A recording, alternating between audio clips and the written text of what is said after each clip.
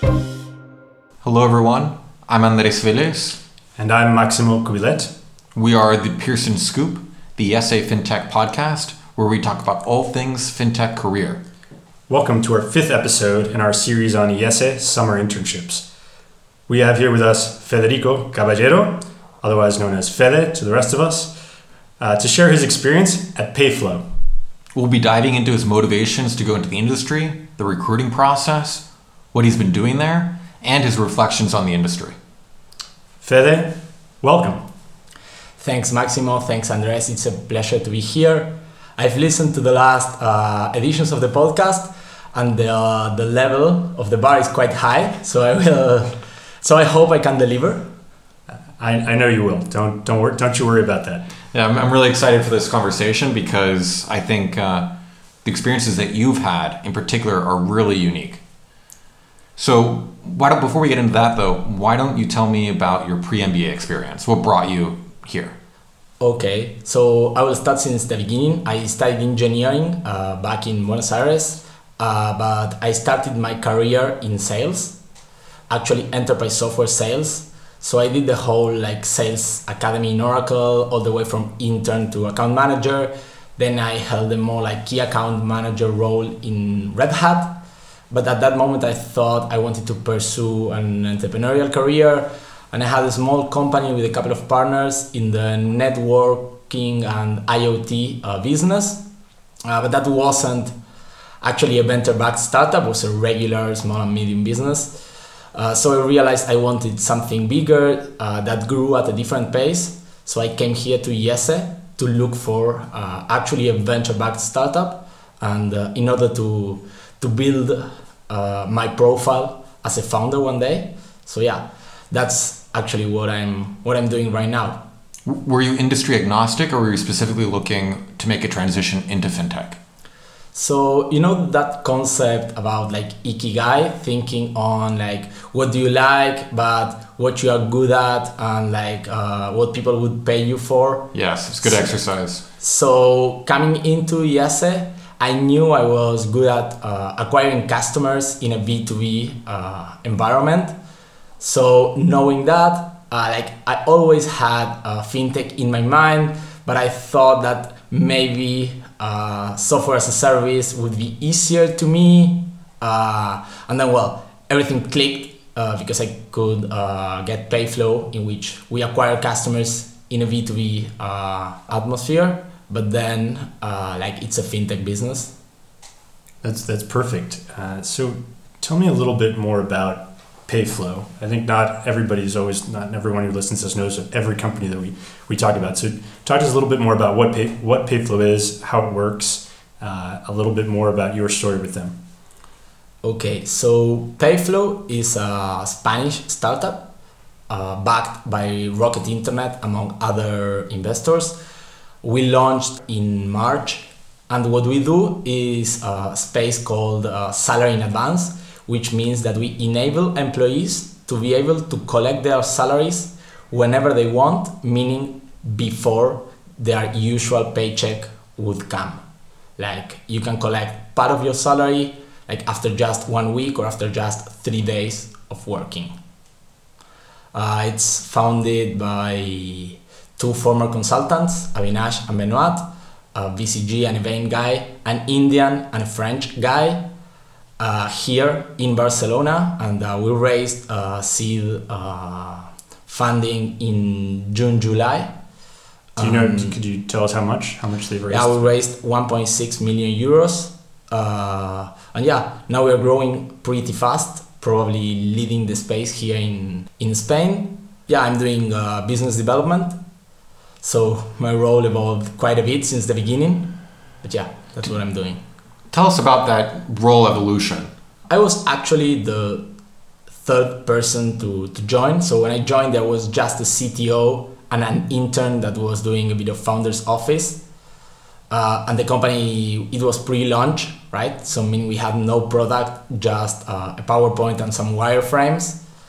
So my early days in the company were about talking to potential customers, synthesizing that feedback, what we talked about in meetings, and actually give that feedback to product team, right? So that was the early days until we had a product. Then it went a bit more into, okay, we actually have to sell this product, right? But since we were bringing a concept from the US and UK, we had to quite adapt it a bit to Spain, right? So that feedback from customers made us change quite a bit, not only the product, but also our speech, right? To make it more Spanish based.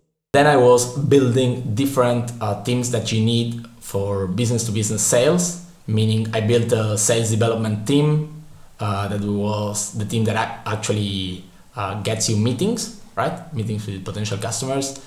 Then we realized that we needed credibility, so I built a community management sort of micro marketing team in the sense of a team managing LinkedIn, Instagram, and social media. And then I started building a bit of a sales team, actually closing, right? And yeah, actually delivering the numbers that allowed us to raise money. Many people think that they need a financial background to go into fintech. You don't have a financial background. What are your thoughts on that? So I think the space is quite new. So obviously, like having a background in fintech is like almost impossible, right?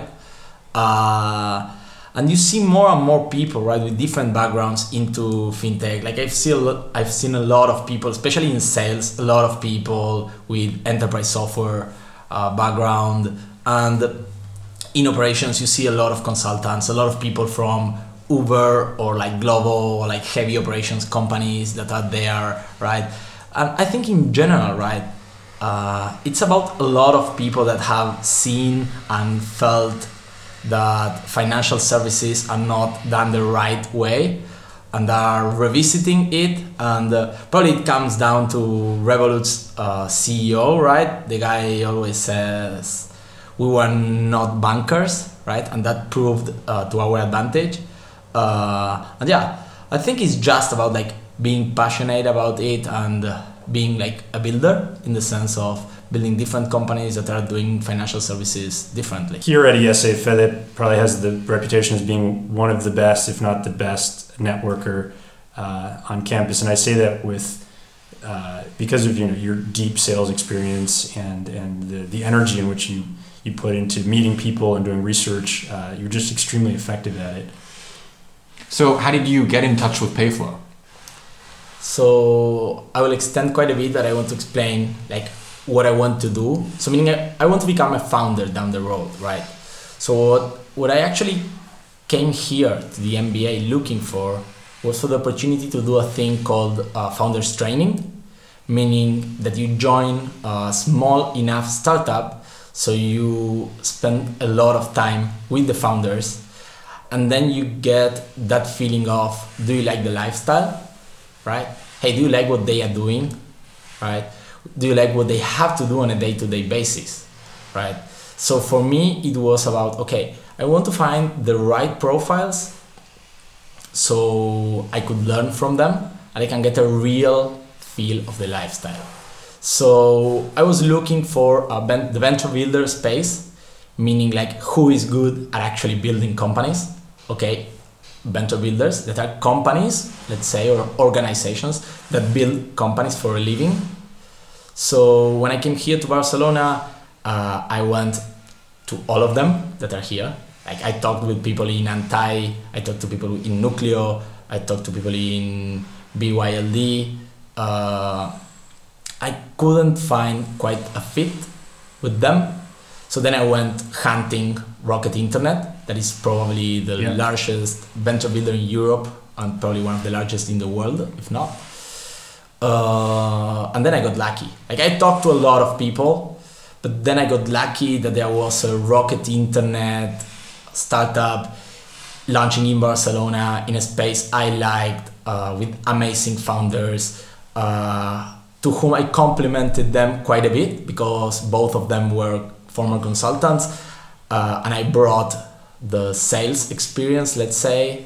Then I also got lucky that the VP of sales from WageStream, the company that is leader in our sector in Europe was a former Oracle. So probably for them, bringing a former Oracle as well was a good thing. And then I had the first meeting with them. And yeah, we clicked, right? Like both of them, they are like super magnetic people in which you talk to them and then you want to join, which was something that they needed right at the moment, because for me it was like an MBA student, you have a lot of options over there. So joining a startup with no product, with nothing but like a pre-seed ticket from Rocket Internet, I mean, you're not hedging risk at all. But yeah, like I made that decision and like I would do it. Now that I know that it's going well, I would do it again. Could you talk to us a little bit about this? And I think this is really important, and it's something I touched upon when in our episode number 1, which is, when you think about your networking process, can you tell us a little bit about how you go about it and how you research the people you talk to? Because I you get really into the subjects. So Feather's not just like cold emailing people without any context. So tell us a little bit about how you go about getting in touch with these different people. Okay, so for me, it all starts with you understanding what you are interested into. So first you read TechCrunch or publishers or like newsletters that you like, and then you start like getting into detail of, okay, like I do like Klarna, so I like buy now, pay later. Okay, who is doing buy now, pay later in my region, right? Like probably you will find like 3, 4, 5 ventures doing it. So then you start like looking, okay, who is behind these ventures, like who are the investors? So good investors and good venture builders are usually good at picking good entrepreneurs, right, to build companies with their money. So then you start doing a bit that segmentation, meaning, okay, a thing I like with like good investors, then you have to understand a bit what they are actually doing, in which stage they are at. So when you approach them, you should sound like let's say, like a valuable stakeholder for them to talk, right? So ESE helps a lot. Like for me, I use LinkedIn a lot. Like I'm a heavy user of LinkedIn, and like putting ESE in your tagline does wonders. At least for me, that was from Argentina, that did wonders to me. But then every time I reached out to someone, like asking for a quick coffee chat, I showed like in 1 or 2 phrases, right, that I knew what they were doing. That I knew what they were doing, that I was passionate about what they were doing. And like right now, it happens to me, right? Like a lot of people talk to me and ask me if there are like roles open at Payflow. But a lot of random people ask about that. And like I am, let's say, kind, but probably I don't grant them a conversation. But if you reach out to me and you show that you're passionate about like Sarah in advance, or like fintech in a sense, or you know that we have recently raised money, or you like our branding, or something that we shared in social media, right? That will stick out to me because I'm passionate about my company, and everyone wants to talk about the things they are passionate about. So if I have to wrap it up, I would say first, know what you like, right? Then go and look the people that are doing the things you're interested into. Segment a bit, like probably the better profiles from the other ones, right? And then when you actually send them a message, like be specific on why would you like to talk to them, and show that you know from their field. Fantastic. Yeah, it's really important to be unique in that messaging and show that you've done your research, that you care. They want to talk to people, right? Like that whole concept of sales, meaning like in the end, it's humans, right? Talking to humans, right? So, I mean, if someone likes what you're doing, you will feel humbled, and they will like to share more of that with them. I think it was really key what you were saying, that in very concise and couple phrases conveying this, right? These are not long, messages of love or adulation to the person that you're just trying to come off as somebody who's knowledgeable, interested in the space, and wants to get in touch, which I think is really, really important, because a lot of people have asked me and have asked, and I know that people ask these questions to other colleagues of mine is, what do you say? How do you go about it? And it's got to be very short. It's very quick. So that's the hardest part. But once you figure that out, I think it's really good advice. Thank you. Also, you made investments early on, right? It seems like as soon as you got to Barcelona, you started talking with these venture builders and finding that fit. A lot of it is a two-way street, right? They need to like you, but also you need to like them. Yeah, and then you also have to, one conversation leads to the other, right? So something I used to do back in the days, now I have less time, but it's like when I'm finishing a conversation, I straight ask to the person, who would you recommend me to talk next? Great question. Right. That's fantastic. Yeah. So then you finish your conversation with them, and then you have your next conversation almost there. Yeah. And you could even go further. Would you mind sending them a message introducing me? And people are kind, right? They want to help you. Yeah. So talking about time, you are leading the effort or big effort in this company, Payflow, and also you're a full-time student. How are you managing the two at the same time? Well, I'm trying to manage. I'm sometimes struggling on that. So obviously right now I don't have as much time for Payflow as I would like to, and I don't have as much time for IESE as I would like to, right? And then something's gotta give, so probably my social life is suffering a bit. But yeah, I usually go to IESE in the mornings, then I do Payflow in the afternoon. I host a stand-up meeting for Payflow business development team in the mornings before IESE, so I make people start early. And yeah, then I try to accommodate as I can. And then, when you do something that you actually like, right, you can do it for long hours. Good. It's the secret to success, isn't it? And for those who don't know, he runs long distances all the time. Every weekend, in normal times, he's doing marathons. Yeah, I also run, and it helps you clear your mind as well and stay, let's say, decently fit. That also helps you sustain the grind. Healthy body, healthy mind. Here in Spain, we have to fight to the croquetas. That's food doesn't help in here. So what surprised you about the industry before going into it? Or after? No, it's okay. So first, I knew smart people were interested in the future of money, let's say, our relationship with money that is actually changing. So fintech is a bit about disrupting the way we do financial services to people and to companies, and thinking or rethinking them all over again. So I knew people were smart.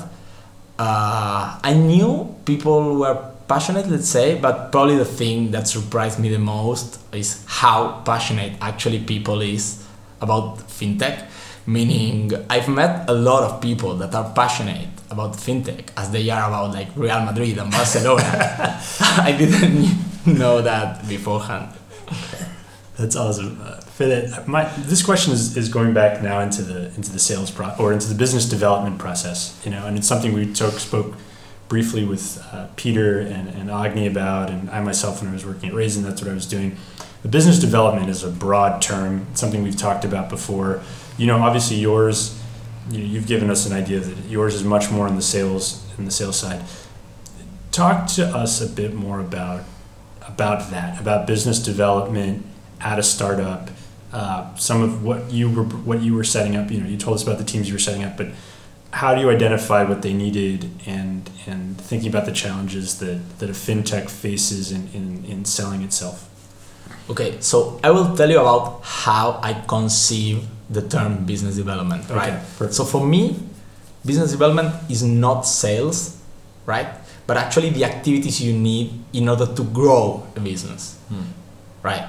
And for instance, operations is the activities you need to make the business happen, right? To deliver that to customers. So in order to grow a business, and especially in business to business space. You need sales, you need marketing, but you need the two of them aligned, right? So those two things merged, actually for me, that's business development, right? It's like the alignment of sales and marketing in a way. But why it's special, right, in an early stage company is that your product is still shaky, let's say. It's not established, right? It can change quite a lot.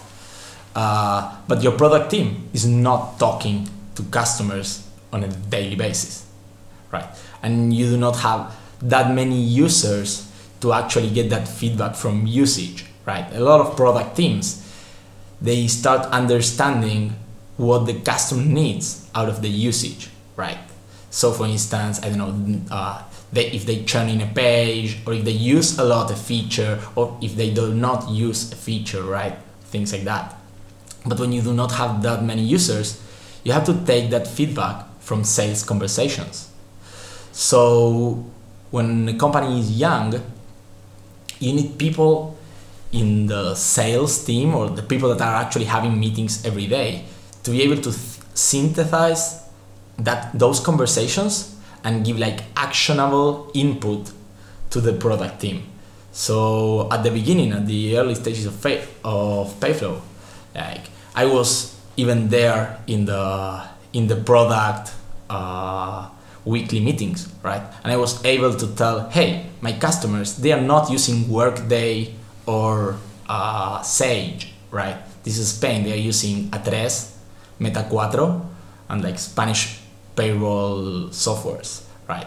And for instance, my customers, they don't say that their employees use payday loans, but their employees face a lot of overdraft fees,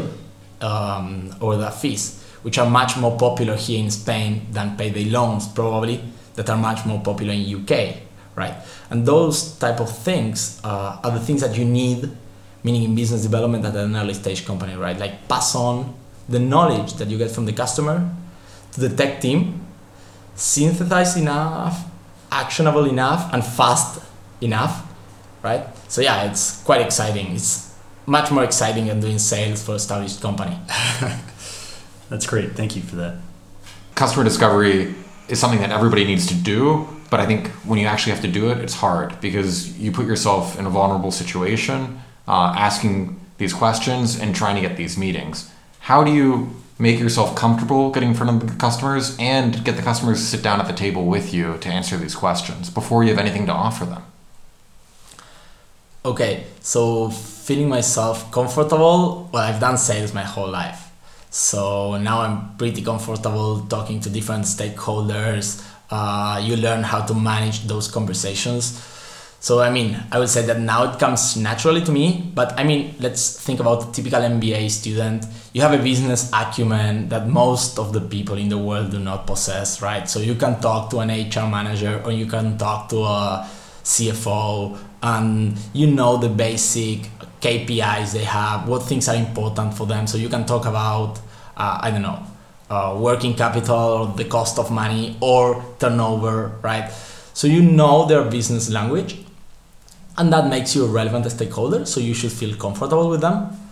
Then in terms of when you do not have a product, well, you do not tell them you do not have a product, right? So at first, you show your PowerPoint and your wireframes as if the product was there, right? You just not offer the demo yet. Maybe you can start offering the demo, but planning it for later on. But then, in terms of customer discovery, you have to ask questions, right?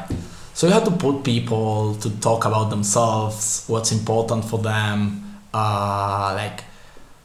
what are actually their KPIs, right? And what are the challenges of their business? So right now, probably COVID has taken everything, and you usually talk about COVID and trying to survive and sales going down and stuff. But in a regular business world, I would say you get a manager and then you ask them what's relevant to them, what are the things that are important. And when you're selling to people, right, you're selling to a company, but you're selling to someone, right? So then you always want to ask them, for them, right? What they need in order to meet their KPIs, what they need in order to advance in their careers, what they need in order to maintain their job, sometimes, depending the industry, depending the person. And all that that you collect from them when they answer, right, is the relevant information that you can bring to your company. Because if you solve those things, you will be in that table with that person again, right? If you solve something for someone, he will be your champion inside that company. He will be the ambassador of your product with other people, right? So yeah, that's on customer discovery and what I know at least. B2B sales are notoriously long. How do you get them comfortable to adopt a new product? Oh, that's the hardest part, right? I think in B2B, the hardest thing is beating the status quo, right? So companies, they have a large history of doing things the same way. So your main competitor is not your competitor, it's a status quo. Right. It's for someone taking the charge to change something inside their organizations, especially if they are like traditional companies that have done something the same way for years. Here we're talking about payroll. People have been paying other people the same way for years, right? It's a really sensitive thing.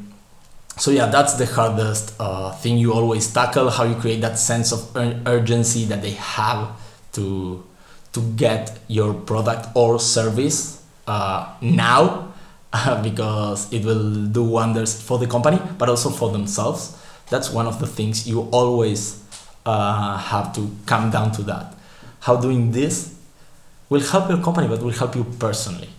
Like, this is your project inside your company. Like, I will help you, and then you help me inside your company to book the next steps, the next meetings, to understand how your company politics goes, because you actually don't know, right? So then you always have to ask, who else is involved in this decision? Right. Who else has to approve this so we can advance? Who will ultimately sign this contract? So are you proactively talking with all those people individually? Yeah. So in our case, we have HR directors as our champion inside the organization, meaning the guy or girl that if they do this project, they will take, let's say, the honors. But then that person leads us inside the organization to all relevant stakeholders, right? And that's a typical business-to-business sales, right? Like navigating the relevant stakeholders, the decision-making unit, so they are all aligned. But it all starts with a champion, like the person that will get the most value if your project goes through. That's fantastic insight. I think it's that is the most important thing to think about in B2B sales for sure. This taking us in a slightly different direction now is more, what do you think more broadly right now about the space that Payflow operates in, so and the fintech industry in general? So in the case of our sector, it's like super hot. Investors are super bullish with salary in advance. If you think for people, right, being able to have their money in times like this, which everything looks to be like urgent and like being instant is like not good, but a requirement, right? So our space is growing really fast. Then also there is an opening for other companies to offer financial services, right, to people. And that's because like before, the only one that had your information was your bank. But now there are a lot of players with APIs and with open banking that can have access to information, right? So they can build financial products for people. So in our case, if we get information of the payroll of different people, right, we can offer a lot of services. I don't know what route we will take as Payflow, right? But in our sector, right, you can offer banking services as Dave is doing. I can give you like a debit card and you use your salary every day as you go without having to access an app, right? Or I can help you save as well. So you work for a week, but you stash like 10% of that weekly pay. Or you can save like 10% of a daily of what you did, right? So you can, you can motivate your workers and say, hey, if you work an extra hour, right, they're gonna get that money right now, like instant gratification, right? So there are a lot of things that can happen in the space. And for companies, I think it's starting to make more and more and more sense to provide financial services to their people, right? Because it's in their own interest that their people are like ultimately happy, right? And that comes down a lot to reducing financial stress. So yeah, I think fintech in general and our space in particular has like a bright future and a lot of things that companies can do. Wow, that's great. Thank you for giving us that overview of upcoming products and what's out there in the ecosystem. So now looking to step back at yourself a year ago, what recommendation would you give yourself as a first year Pivot? Okay, so I would say first thing is do not be shy. So I wasn't that shy, but still I could have had more conversations with more people. Sometimes you underestimate yourself, meaning, hey, I cannot reach out to this person, he or she is not gonna talk with me. Then sometimes you underestimate your possibilities, meaning maybe I cannot take this route. Like some people helped me saying, hey, like you have this background, you have this knowledge, you can always go back to that, like go out there, try different things, actually try what you like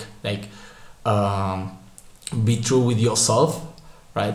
So if I had to give a recommendation to myself 1 year ago or to any MBA student that is starting an MBA, is to trust yourself, trust the value you bring, trust how knowledgeable you are, right?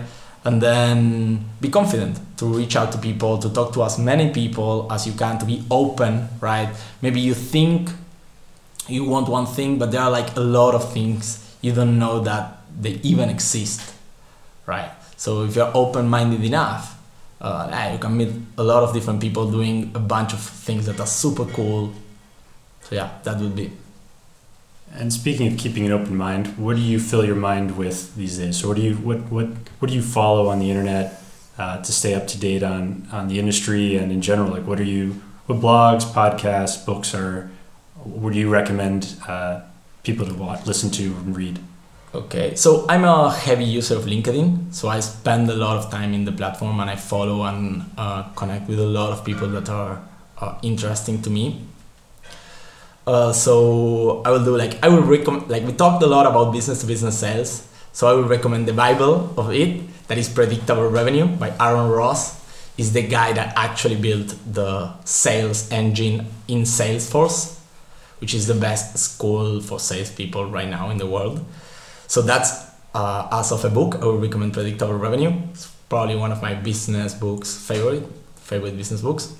But then in terms of things that I follow every day, in terms of fintech, I really like Simon Taylor, right? So I follow him in LinkedIn and I always read his articles. From 11FS. Yeah. And then in terms of European entrepreneurial ecosystem, I will recommend a fellow Argentinian. I like Seed Table by Gon Sanchez. I think he's like super good and he doesn't care being a bit like, let's say, different than other people that write. So yeah, that will be as of recommendations. Great advice, great recommendations, and well, thank you so much for joining us, and I hope to have you again soon. Yeah, thank you, Fede. Thank you so much for your time. Thanks, Maximo. Thanks, Andres. It was a pleasure. Thank you, everyone, for listening. Stay tuned. Until next time.